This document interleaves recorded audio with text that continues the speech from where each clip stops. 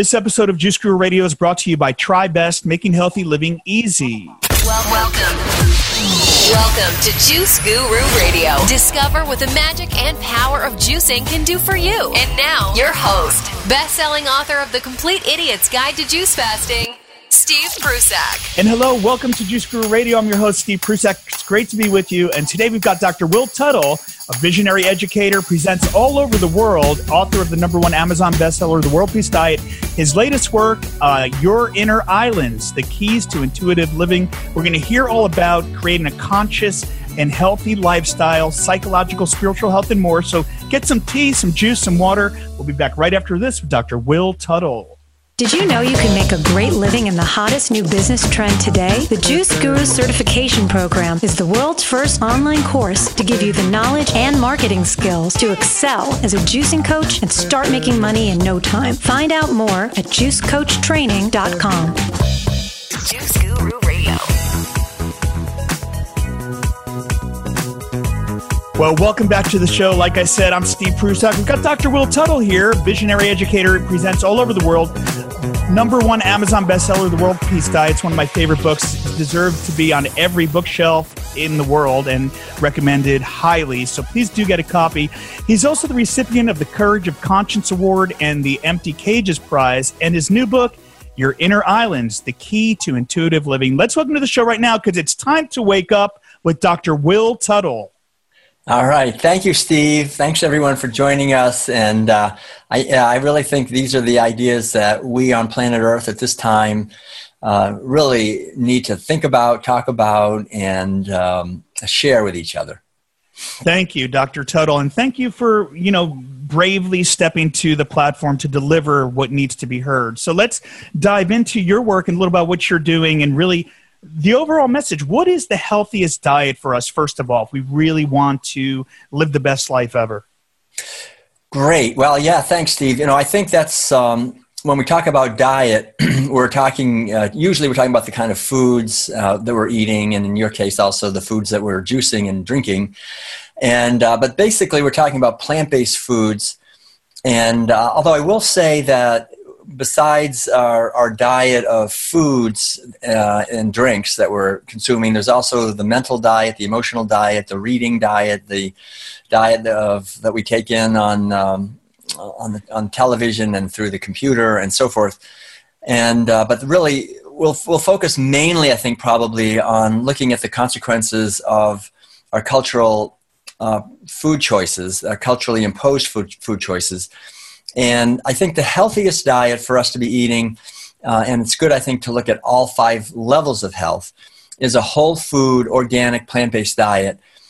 Foods that are grown as much as possible, as I said, organically and locally if possible. But the most important thing, I think, is that they're plant-based, because the underlying idea is that animal agriculture and foods that come from animals like meat, dairy products, eggs, fish, and so forth are devastating on many levels. And I'll just give a brief overview maybe of that, and just say at the very beginning that wherever you are on your journey, this adventure of a human life, that's perfect. I'm not trying to change anyone. I think the underlying idea is to change ourselves, and then just to share our insights and what we've found works well for us, and everyone is free to choose. The thing that I discovered is that the only reason I was eating animal foods for all those years that I did was because I was following orders that were actually injected into me by very well-meaning people, my parents and teachers and neighbors and friends and relatives and so forth. However, they were injected into me without my permission, and because I was told that I needed to eat these foods to get enough protein, to get enough calcium, and so forth. And I realized, fortunately, that these orders that I eat these foods were not in my best interest, and they're not actually in the best interests of anyone.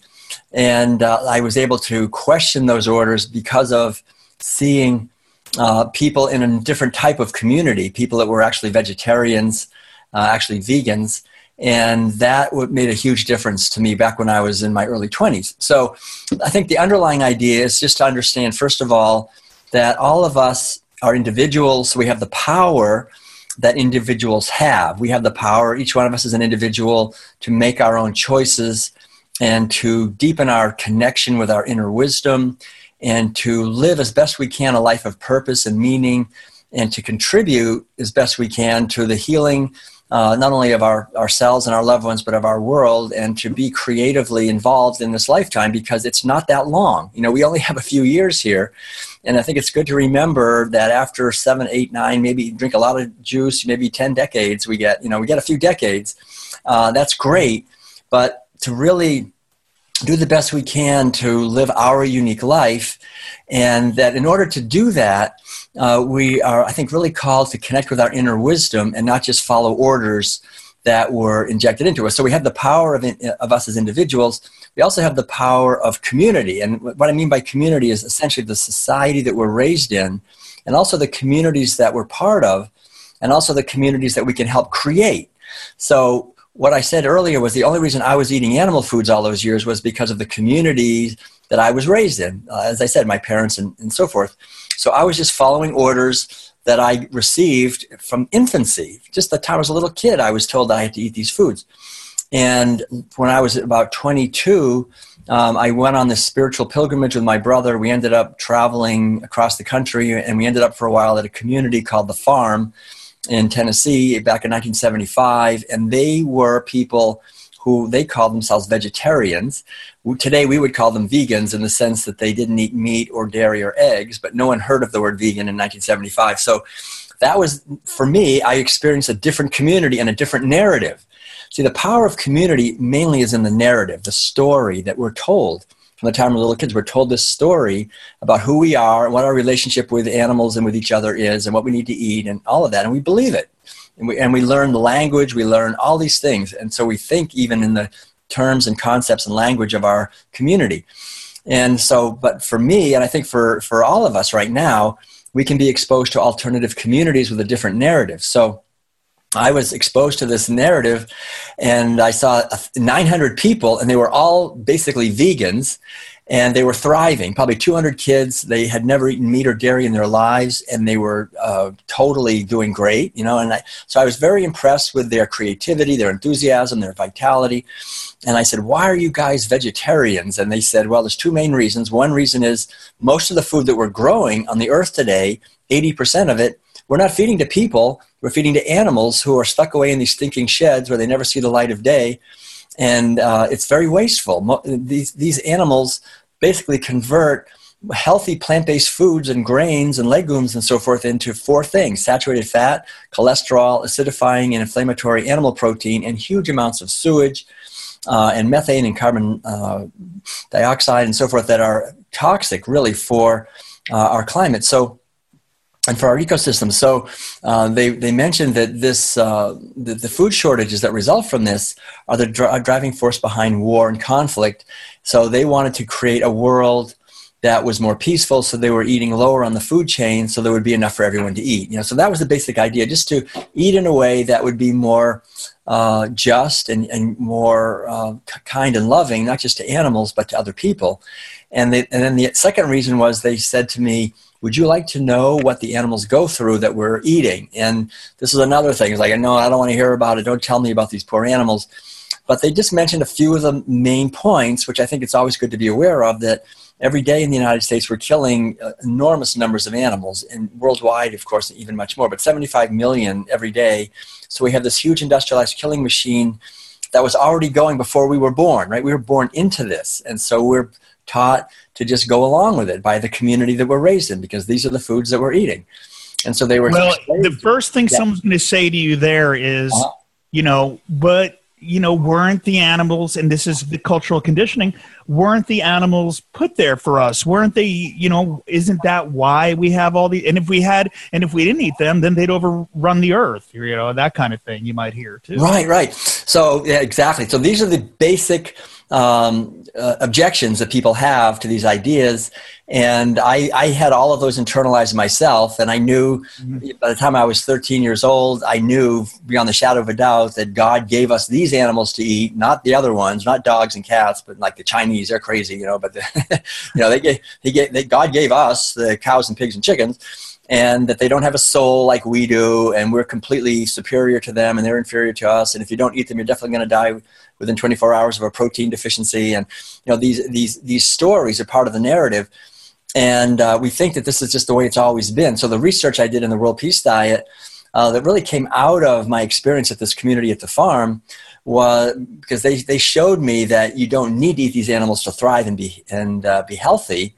And so started to question that. And then in the research for the World Peace Diet, I basically began to realize that 10,000 years ago, human beings in Iraq for the very first time started herding animals, sheep, goats, and then later cows, and then later chickens and pigs, and so forth. And it was this culture that actually developed for the first time on planet Earth a society with a wealthy elite class controlling the entire society. They developed war for the first time. They really developed and pioneered patriarchal domination and exploitation of women, and the role model of young boys of a hard, tough, disconnected male capable of violence against animals and women and rival herders, and that these cultures spread. And that basically we're born into that culture today. And that's why we have such severe problems, essentially, in our society, is that we're eating foods that are not only devastating to ecosystems and devastating to our society because they cause hunger, and hunger is the driving force behind war, but they're really harmful to our physical health. But beyond that, to our psychological health, our spiritual health, our emotional health, our ethical health, the health of our internal environment, the internal landscape of our consciousness. So for me, it was this basically realizing back when I was 22 years old that there's another way of living, because I experienced these people at the farm in Tennessee. And then I was able to question this, and they showed me about a little bit about the violence that animals endure, which I didn't want to hear about. And then just eating every day with them kind of sealed the deal. So from that day back in 75, that was like 43 years ago, I have never eaten any meat. A few years later, I went vegan in 1980. And then a few years after that, I lived for the second time in my life in a community that was vegan. And this time it was a Zen monastery in Korea, where people had been practicing this for like 800 years, 750 years, something like that, since the 1200s.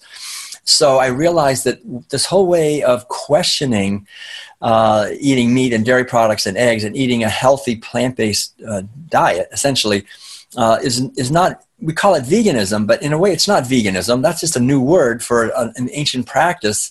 There's a Japanese word called shojin, which means eating a plant-based diet for ethical reasons, for example. And it's designed to help clarify our mind, to help create harmonious relationships with other people, to help create a healthy ecosystem, a set of ecosystems like water and soil and air and so forth.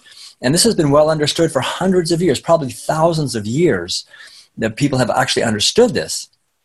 However, this understanding has been repressed, and not only in the outer world, but also in the inner world. So this is where it gets kind of come back to the basic idea of the two powers. The individual, which is each one of us, like right now we're talking, and each one of us can understand these ideas or make an effort to understand these ideas and to do our own research, but also the power of community. In other words, we're eating animal foods because of the communities we're raised in, but we can also create alternative communities based on kindness, sanity, health, vitality, awareness, peace, freedom, liberation, tenderness, mercy, these kind of communities. And we have one right now online. Like you and I are basically, in a sense, co-creating a community that's based on questioning the official narrative of the existing society and the communities that we're raised in, and creating an alternative. So that's the great thing, I think, about what we're talking about here with vegan living, is it's not merely a critique of a system that's obsolete and completely devastating and destructive to our environmental health, our societal health, our physical health, our psychological health, and our spiritual health. We have a wonderful alternative. And vegetables, there's hundreds of different types of vegetables and fruits, grains, nuts, and seeds, and so forth. These grow everywhere, and we're doing that. I mean, we're for thousands of years, we're eating these. And for some reason, there's anthropologists are not really sure of the reason why people started owning animals as property and stealing their lives and stealing their purposes and stealing their children, stealing their babies, stealing their milk and eggs and so forth. And that led essentially into a world of violence and disease. And we can see that very clearly. I used to teach college courses in world religion and mythology, and it's just very fascinating to see that across the world there's a fundamental similar myth that at one time in the past, we human beings lived in a golden age, or lived in a garden that was abundant, where we were in harmony with each other, where we were healthy, where we lived to be very old and happy, and animals were not afraid of us and didn't run away, and we didn't have war and violence and domination and oppression of each other. But something happened, and we were sort of thrown out of the garden, or the golden age ended, and we're in this iron age. There's all these different stories, but I think it goes back essentially to our food. Because when we started to own animals, when we started to look at them with this eye of not seeing them as a being with respect and kindness, and we started seeing them as just a commodity. I own you. I'm going to steal what I can. And this revolution that took really actually hundreds of years, thousands of years, gradually changed the way that our human communities were set up. And we can see that we're born into a community today where this is what we're taught from the time we're little kids. As soon as we get the little baby food, there's veal and chicken and turkey and beef and cheese. And so we're eating foods. And scientists understand this. I mean, when we do autopsies on 10-year-old kids, already their blood vessels, the epithelial cells are being damaged. They're right on their way to heart disease, and all these other problems, cancer, type 1 diabetes, type 2 diabetes, obesity, and so forth. This is unnecessary. But if we're eating foods we're not designed to be eating, then we find that we're eating not only foods that are toxic to us physically, but foods that are toxic to us psychologically and our attitudes. We're really eating, besides the food, we're eating attitudes. So that's the big thing. That was such a comprehensive answer. That was amazing. And I was thinking back to, school in New Jersey and getting my master's degree, and back to Cedar Ridge High School and history. And this is like, the world according, like we're not being taught this. The truth isn't out there. And how do we go up against these hot new trends like, putting butter in our coffee and the caveman diet, the paleo is the way. And I see so many people buying into this. How do we shed light on the truth? That's great. That shedding light on the truth, Mahatma Gandhi called that satyagraha, a truth power. And that's really the great power that we have, is the fundamental truth, which is that we all know in our bones that animals are beings and that they have interests. And if any one of us saw someone, mercilessly beating a dog or something like that, we would do whatever we could to stop that from happening. We don't like to see violence. And when we see roadkill by the side of the road, an animal that was just killed somehow by a car, we don't go, we know in our bones that we don't want to go running over to that and start chewing on it, right? We want to walk far away from that. We don't see little squirrels and think, oh, I just can't wait to tear that little squirrel apart and have the hot blood in my mouth. That is not who we are. So we are all, unfortunately, through rituals, this is the thing to understand, psychologically, we've been wounded, all of us. I went through the wounding. I was forced, to be born into a culture organized around herding animals and to participate in that. And I didn't just watch my adult, the adult people around me, my parents and so forth, eating meat and dairy. I had to eat it too. I had to feed it to my little sister. I had to teach her to eat it, right? So we're all taught to eat this. And in whatever food we're taught by our parents, we take that very seriously.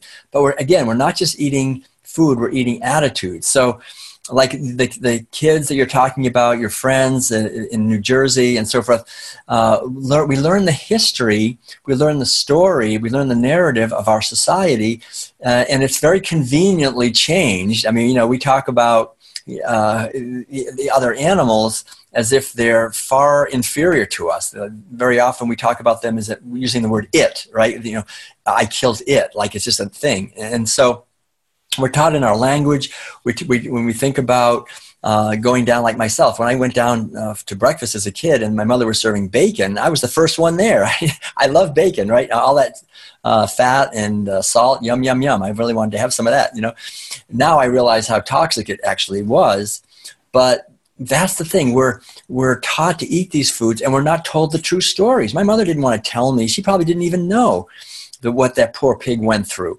And if she had told me that this is the flesh of an animal who was hyper confined and who was horribly abused and was in terrible pain and fear, I would not have wanted, I would have said, you want me to, I don't want to hear about it. You want me to eat it? I don't want to eat that. Now that's our natural wisdom and empathy and awareness. If you look at our physiology, I have a whole chapter in the World Peace Diet, the physiology, the intelligence of human physiology, our teeth, the way our jaw is constructed, the way our circulatory system, our digestive system, it's all based on eating plant-based foods. We can eat meat and dairy, but that doesn't mean we should be doing. We feed huge amounts of meat, for example, to cows in order to fatten them up and make them give more milk. It's very hard on their system. It gives them E. coli, which makes them sick, which makes us sick. It gives them cancer. But that's not the point. They're being exploited. We want them to eat the foods we want them to eat because we want to maximize our profit. So we're going to eat them foods that are going to make them sick so we can maximize profits. So they're eating meat and fish meal and blood meal. They're eating ground up dogs and cats and so forth. They're eating this horrible stuff to fatten them up and make them give more milk because they're being exploited. And essentially, we have to realize that any one of us, if I'm eating meat or dairy products, it's really the same thing. I'm eating those foods because I'm being exploited. There are definitely industries that get very wealthy off of sick people. They don't get wealthy off of healthy people. I haven't given any money to the medical industry in like 40 years to speak of, so, and vegans in general, especially people eating like you're talking about in Juice Guru Radio, eating really healthy, juice, getting all this vital nutrients, having our body just flooded with love and sunshine and fruits and vegetables and, this kind of caring, conscious eating. I mean, we're not going to be giving a lot of money to what I call the military, industrial, meat, medical, pharmaceutical, media banking complex. This complex that is set up that makes money, unfortunately, on disease and also on conflict.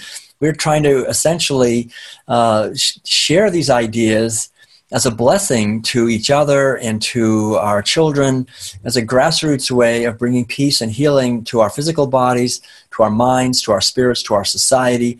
Because as that ancient herding society based on violence and domination, now it has its hands on nuclear weapons. Now it has its hands on massive machines that can cut down the rainforest at an acre per second. We've got to disarm that culture, which is destroying our planet and making us sick, and it also confuses our minds. It makes us confused. It's well understood. If I'm eating a lot of meat and dairy products, I'm eating so many toxins that it's difficult for, in many ways, for clear thinking. Intelligence is reduced because the attitudes underlying animal agriculture are the attitudes of disconnectedness. Don't make the connection. Just follow orders. Just believe what you're told. Just trust us. All we're talking about is questioning. Question the official stories, trust your intuition, trust your inner wisdom, connect with nature, and connect with animals, and really try something new. Get out of the rut. And the other big thing is, the hardest thing about really making a change for a lot of people is being different socially. I want to eat the same food everybody else is eating because we bond over food, right? So if somebody comes into and sits down at the lunch table with us and they say, well, I'm vegan, everybody's like, uh-oh, this guy, I don't like this guy because he's judging me, right? He's already telling me I'm not, even I don't say anything. We already feel like, well, you're insulting my whole lineage by, you're saying my mother was wrong or my grandmother. Right, exactly. Why that would be. Yeah, because really, I've been thinking about this lately.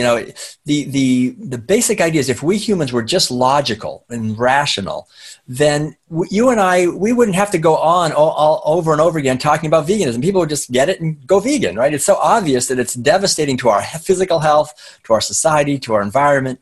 It's the most devastating thing we're doing. But we cling to it. We just can't give it up. It's really because of like you're saying, the social thing. My mother gave me that roast beef, and I knew I was loved when I got that roast beef. Don't take that away. And the tribe. When I go to church, I want to eat what everybody else is eating. When I go to the office, I got to eat what everybody else is eating. When I go home to Thanksgiving and Christmas, I got to eat the turkey. I got to be like everybody else. So really, that's the power of community, but that's, in a sense, the toxic power of community. So we have also the healing power of community, where we create alternative communities where we support and celebrate living a life of kindness and freedom. That's what this show is, right? A vegan restaurant is the same thing. It's a community based on awareness. When we talk like you're doing with your trainings about the benefits of juicing, that's creating a community that supports healing, that supports awareness, that supports joy and liberation. Because as long as we're imprisoning animals and destroying ecosystems, we're not going to be free and healthy ourselves. And we know that, I think, intuitively. It's just that our natural intelligence gets hijacked by the food system and by the attitudes required by such a massive food system that's killing and destroying so much. And so it's all been put into place.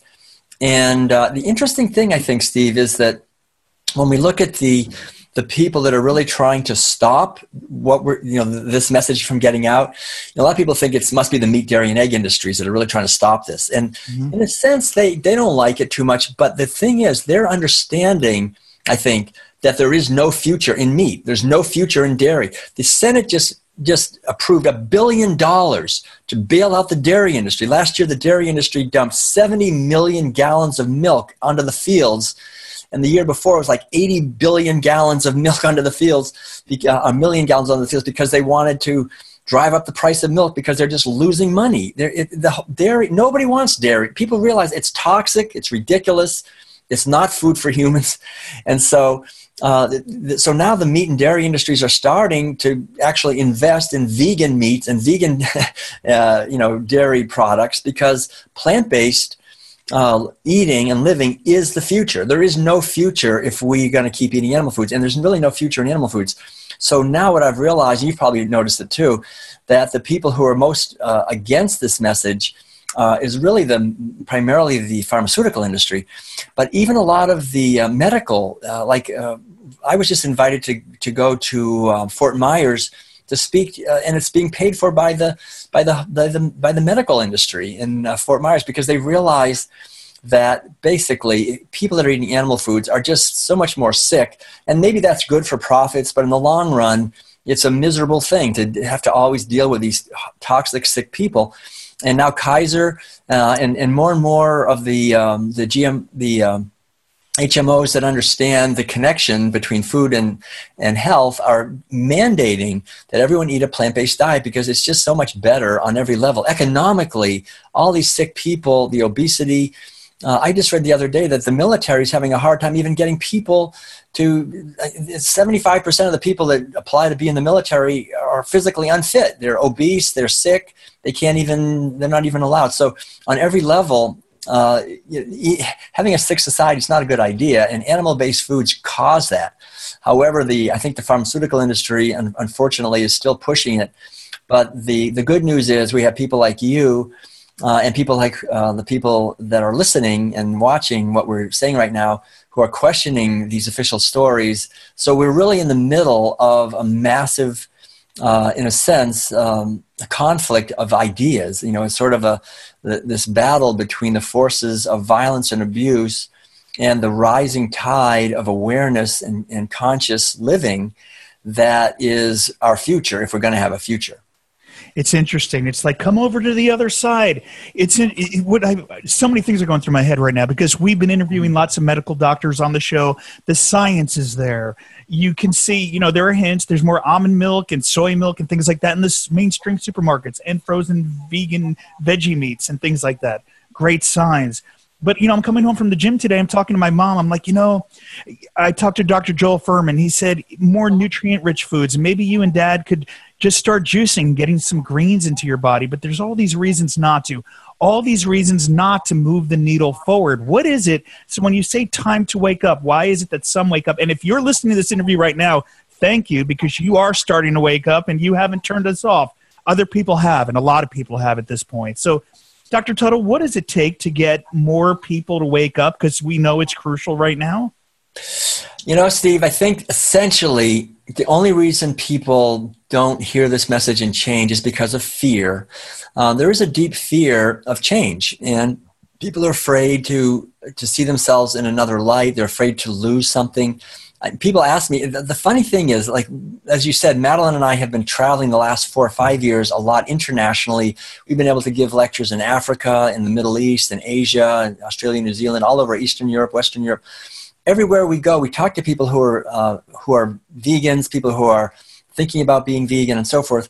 The main reason people don't want to move to veganism is because of other people. They're afraid of what other people will think. That's Julie's parents. That's her mom. Yeah. If she's listening right now, I know she wants to do it. They're juicing every day. She just got her blood work back. It's perfect. She's in her 70s. It's never been perfect. And she knows it's from the juicing.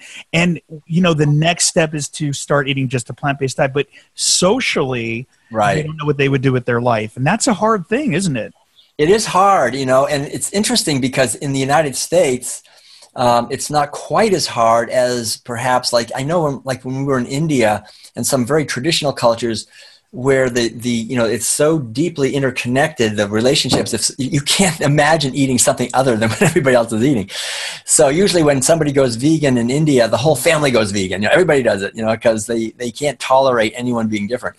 But in the United States, we have a little more leeway perhaps, but still it's very, very difficult and different. But the irony is that when we talk to people who are vegan and we say, do you regret anything about going vegan? They always have the same answer. It is, yeah, I really do regret that I didn't go vegan sooner. That's the main the regret we hear everywhere is that, gosh, if I'd only known, why didn't you tell me? I said, well, we did tell you, but you didn't tell me it'd be so good.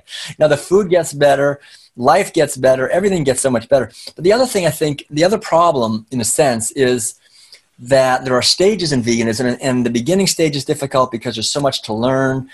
Socially, as well as making meals that are delicious and nutritious, and then how to respond to the doctor when he says, oh, you're not going to get enough protein or B12 or whatever. There's all these myths that we have to learn, how to respond to. And then we can get to the second stage, which is the stage of being sort of angry and frustrated all the time. We try to change other people. They don't want to change. We lose all our friends. We're fighting with people all the time. We're criticizing them. They don't like us. We don't like them. We think, oh, you're just eating meat. You don't know anything anyway. And so we go through this stage of maybe having kind of a lot of psychological stress about the whole thing.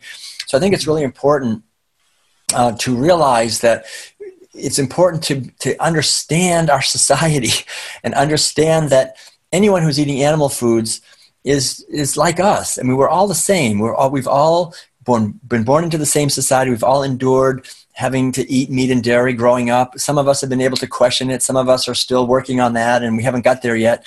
But essentially, I think share our own story with love and respect for others, because we're essentially eating animal foods because we're following orders, and those orders were given in a very powerful way, ritualistically. These meals are rituals, the most powerful ritual in any society to essentially get us to see the world through the eyes of our culture. So when we look at meals and we see the kind of foods we're eating, we have to understand that this is a very powerful ritualized learning that is not going to just be questioned easily or lightly, and that everyone who does go vegan, that's an enormous accomplishment in a sense. We have to actually really trust a deeper wisdom than the programming we went through, and that's not easy to do. So it takes time. It takes hearing the message many times from different angles. It takes having friends and neighbors who are helping us and maybe mentoring us in some way. And so I think for me, one of the big breakthroughs is to realize that really that I can only change one person in the world, and that's myself. I can't, if I try to change someone else, they're going to resist. The best way to change other people is not try to change them. Just change myself and then plant seeds by just sharing my experience and talk about, like I said earlier, I'm so glad I realized that the only reason I was eating animal foods is because I was following orders. And now I realize those orders were not in my best interest. I'm not doing it anymore, and it's great. And we just say that. We plant a seed of truth, like you said earlier, truth power and satyagraha. And that actually, I think, helps the person to later. They'll think about it and they'll go, yeah, maybe I don't want to just be a bio-robot just, fulfilling a program that's not in my best interest. And they'll start to question that. And I think that's what you're doing. You're planting these seeds with love. And then we have to kind of let go, let the person make their own choice, but we can keep planting the seeds. And I think that the more we do that, the more we help each other. It's working, because my cousin Michael sent me a text. He was like, you were right. I'm eating vegan diet now. You were right. I thought you were crazy all those years ago. I laughed at you. He's a dentist in New York, and he just thought that this was, and all these years later, all the 26 years later, now he's doing it. His kids are starting to do it. And he sees a new light. He sees a new light. And I never put the judgment. I just live. Same thing with Julie. I just lived this way, and then she went this way and saw the changes. And, that's 26 years. See, that's amazing. Yeah, some people say, oh, gosh, I've been a vegan for a year, and I haven't gotten anybody to go. you got to just keep planting seeds. And it took me like 10 or 15 years to get most of my family to go vegan. And I think, that's part of it. We have to just keep planting seeds.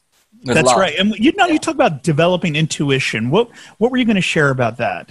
Yeah, that's when I wrote, when I was at Berkeley. I was very fortunate, I think, to get my PhD in education and to write a dissertation on educating intuition in adults, because our educational system ignores the fact, which every society recognizes, that we have two modes of knowing.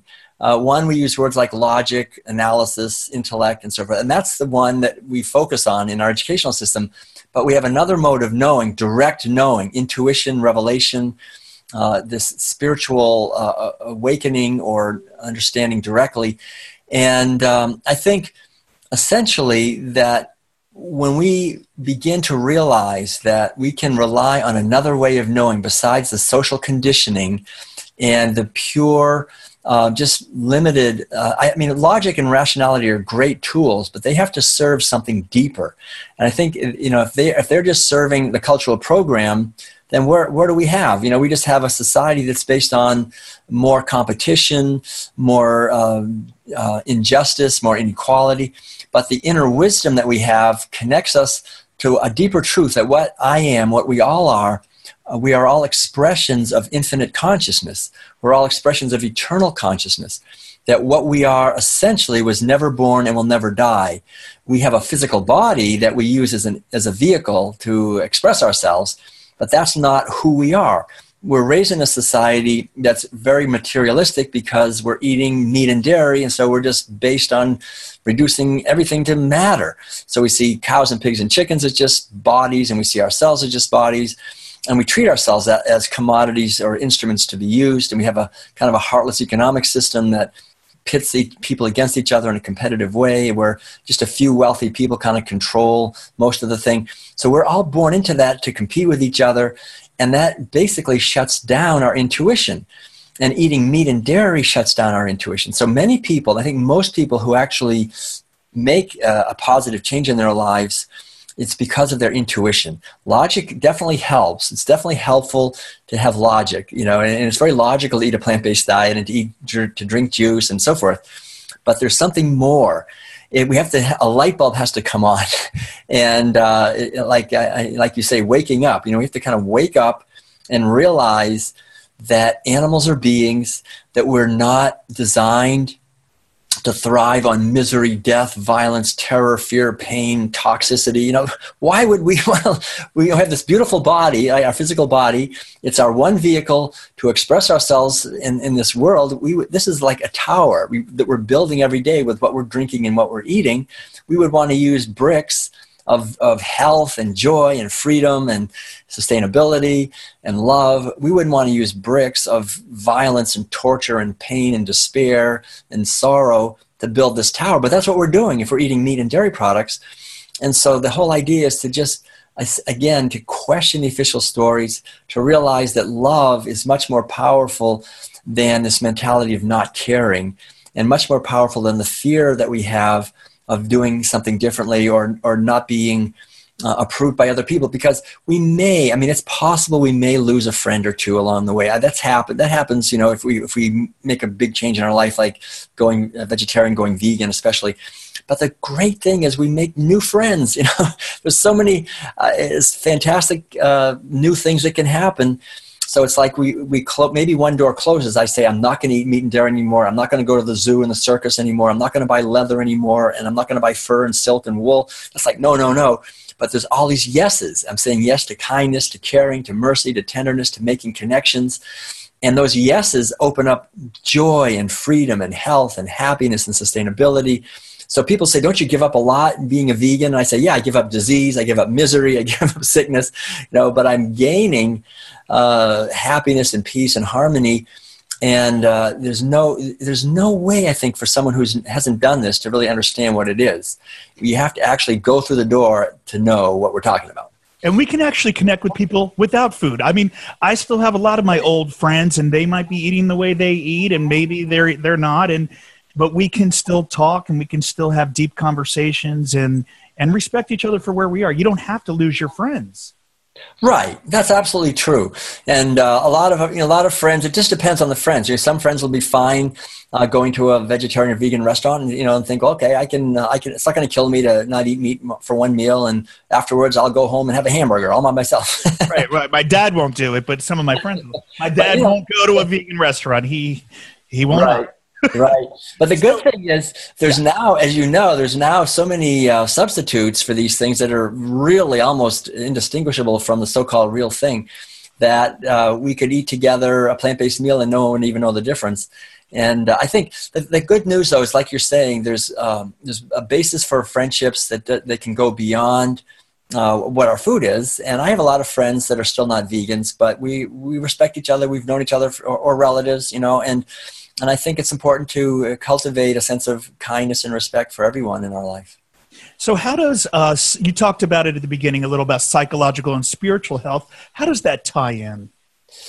Well, that's the big one for me, and that's the thing that nobody's really talked about, and it takes a long time to go into it, but I'll just say very briefly, the psychological and spiritual dimension is probably the most important, because that has to do, like spiritual and ethical has to do with our purpose on this earth and why we're living, and the psychological has to do with really the inner landscape of our daily lives, how we're feeling and our attitudes. If I'm eating animal-based foods, I'm bringing into my body these toxic foods, but also attitudes, like I mentioned earlier, of disconnectedness, and disconnectedness, every meal is teaching me at a very deep level and reinforcing this attitude of don't make the connection between what's on your plate and what it took to get onto the plate. People don't want to think about that. Paleo people don't want to think about it. They'd rather think, everything is grass-fed, organic, free-range, yeah. I mean, I've been to many sanctuaries where there are animals that are rescued from factory farms and also from small-scale backyard operations. And I'm telling you, the cows, pigs, and chickens, and turkeys, and ducks, and geese from these operations, the backyard, small-scale, organic, free-range operations are horribly abused routinely, directly because of people are sadistic, unfortunately, and also because people are don't have time to feed them or take care of them, and they suffer terribly. So we should never think that there's a way to eat animal foods that does not cause killing them and harming them, stealing from them, stealing their purpose, stealing their sovereignty.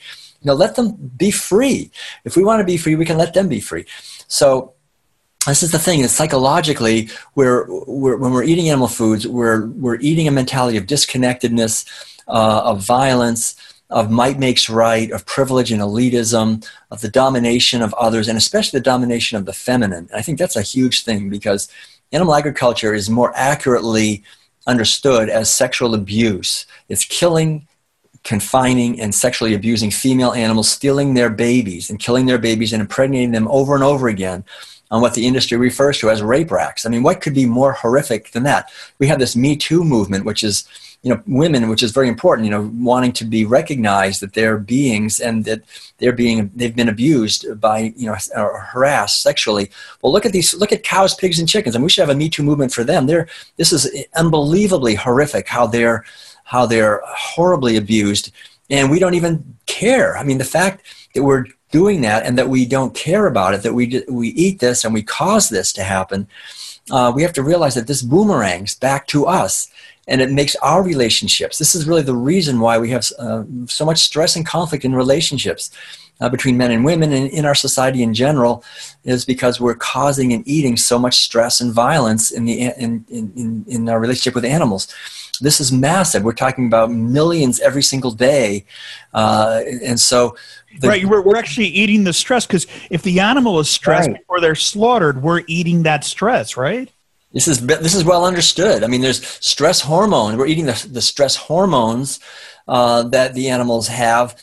Plus, I think we have to realize that there's just violence in that, in the flesh and secretions of animals. It's well understood that we're causing and eating terror and fear and pain, and we're disconnecting ourselves from that, and we're pretending, that everything is fine, that we're good, kind, loving people. We just like having a good steak and having a milkshake and cheese and so forth. We have to realize that there's consequences to that, to other beings, and if I just look the other way, it's devastating. We understand that when we look back 150 years ago to South Carolina and see the horrific abuse of black people by white people, and how terror, it was a nightmare for the black people, but also the white people. They were very hard-hearted, and it created a terrible thing. It was bad for everybody.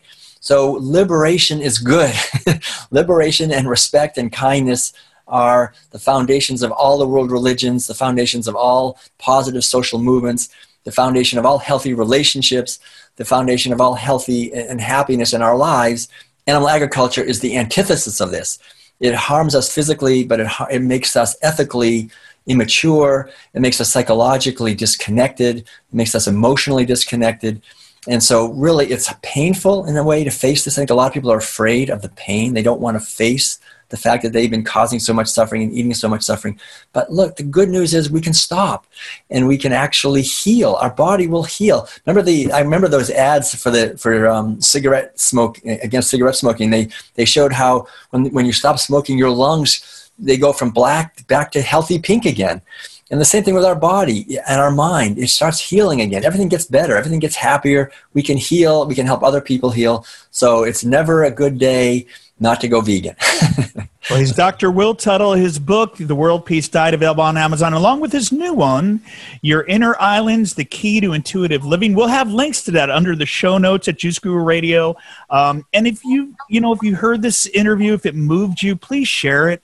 Share it on your Facebook wall. If you're on social media, share the interview through Juice Guru Radio, juicegururadio.com. Let's get the message out, and hopefully more people will wake up. Dr. Tuttle, thank you so much for being with us today. We'll take a couple of questions from the audience, but we want to close out the radio part of the show. But thank you for spreading the message. That just seemed like a perfect closing message, unless there was something else you wanted to share. And your website would be great too.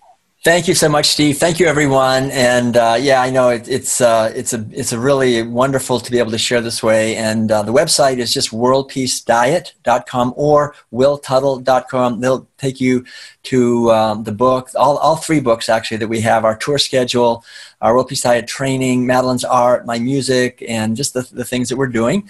And we're happy to stay in touch with you. Phenomenal work, Dr. Will Tuttle, right here on Juice Guru Radio. A real honor. Thank you for tuning in. I'm Steve Prusak, and we'll see you next time. And if you're watching on Facebook, if you're here behind the scenes with us from the Juice Guru Rewind, just type in your questions, or we can even bring you on video with us if you'd like to ask a question or two. We've got about 10 more minutes left here, right? Dr. Tuttle, you got about 10 minutes here? 10 minutes, yeah, that's good, until the top of the hour. Okay, we'll take a couple. I'll let you guys, a couple of people here. Sherry's here and Diane's behind the scenes. And if you're on Facebook, go ahead and come on in and join the conversation. Let us know what you're feeling, what this brought up for you as far as, your eating choices. Let me just see if there's some questions here on Facebook. I see we've got a bunch of friends there. Marcello and Arlene and Donna's here, and Karen and Haley and Therese. Welcome, welcome. Okay, let me see. Nan wrote in, excellent interview. I am not sharing on my personal page at this time. I really need a break, but we'll share on another page, and this will be my first share when I return to sharing on my page. Thank you, Will and Steve. All hearts. Great. Allie wrote in, our actions do speak greater than words. Great news for your cousin, Steve. Thank you so much, Dr. Tuttle. I see Rob. Hey, Rob. I see lots of friends from the old school here. Ken, how can we ever hope to have a changed life when we continue to have faith in our errors? The problem with having faith in our errors is that nothing in our lives will change for the better. That's true. Having faith in a delusion. Donnie wrote in, we must be involved in our own healing by not listening only to the doctors and our inner wisdom. Right, Dr. Tuttle? Right. That's exactly right. It's really our inner wisdom. Yeah. Donnie also shared, yes, plant-based has kept me cancer-free. Right. The information's there. Thank you all for writing in. If there are any other questions, go ahead to it. And Diane or Sherry, you're here behind the scenes. Any questions or anything you wanted to share before we close out? I can go ahead and unmute you. If so, just put your hand up if so, or you can unmute your mic yourself. Anything to share with us? Oh, in the chat box. Diane wants to know, how do I get this info to my friends without driving them away? Great question. Yeah, I think the main way to get this info to your friends is to just use I statements. Say that what you've discovered for yourself. Try to really avoid anything that would make it look like you're trying to change them, or that you know more than they do. Just say, gosh, it's so great. I discovered that I can get all the nutrients that I need to be healthy by eating a plant-based diet, and I'm doing it, and it's great. And then don't say anything more. Just stop there. If they have questions, they can ask you.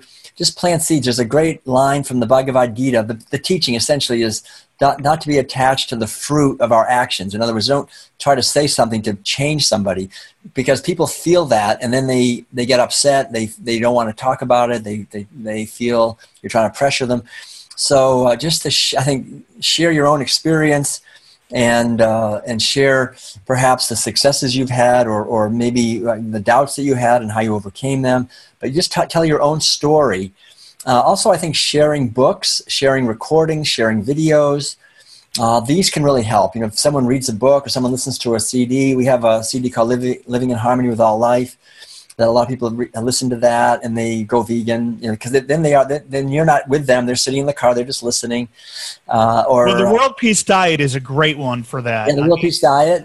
You can listen to that as an audiobook, or share it with people to have them read it, or like links to the shows like this, or videos like What the Health, Cowspiracy. There's quite a few. I think just sharing resources with people and doing it in a kind and loving and respectful way. I think in telling our own story, those are the fundamental keys to not only effective advocacy, but also advocacy where we don't get burned out and we don't get depressed, And if you do find people that really do not want to hear it, they get all bugged as soon as you say a tiny word, I think really the best thing is there's a lot of people who are more open to these ideas. Share it with them. If someone is really allergic, and doesn't want to hear it, I think it's not a good idea to just to keep bringing it up with them, because that's we can spend so much energy and get nowhere and feel like giving up. So there's a lot of people, and I'm sure you'll find them, who are interested and who are open, and to focus on those people. Well, I see thank you for writing in, Diane. And I see we've got 11 shares on Facebook. Thank you. Let's get the message out. Dr. Tuttle, thank you so much for being here, for your years of wisdom, and always a great way of just honing in this message in such a loving, kind way, so we can just inspire. You're such an inspiration. Thank you for being here. So much gratitude. Thank you, Steve. Same to you. Absolutely. Yeah. What a joy. Dr. Will Tuttle right here on Facebook and on the Juice Guru Rewind. Bye, everyone. Thanks for being here. And Dr. Tuttle, until next time, we'd love to have you back. Great. Thank you. Keep the great work. Okay. Take care. Thank you. Thank you for listening to Juice Guru Radio. Find out more about us at juiceguru.com. Until next time, get your juice on.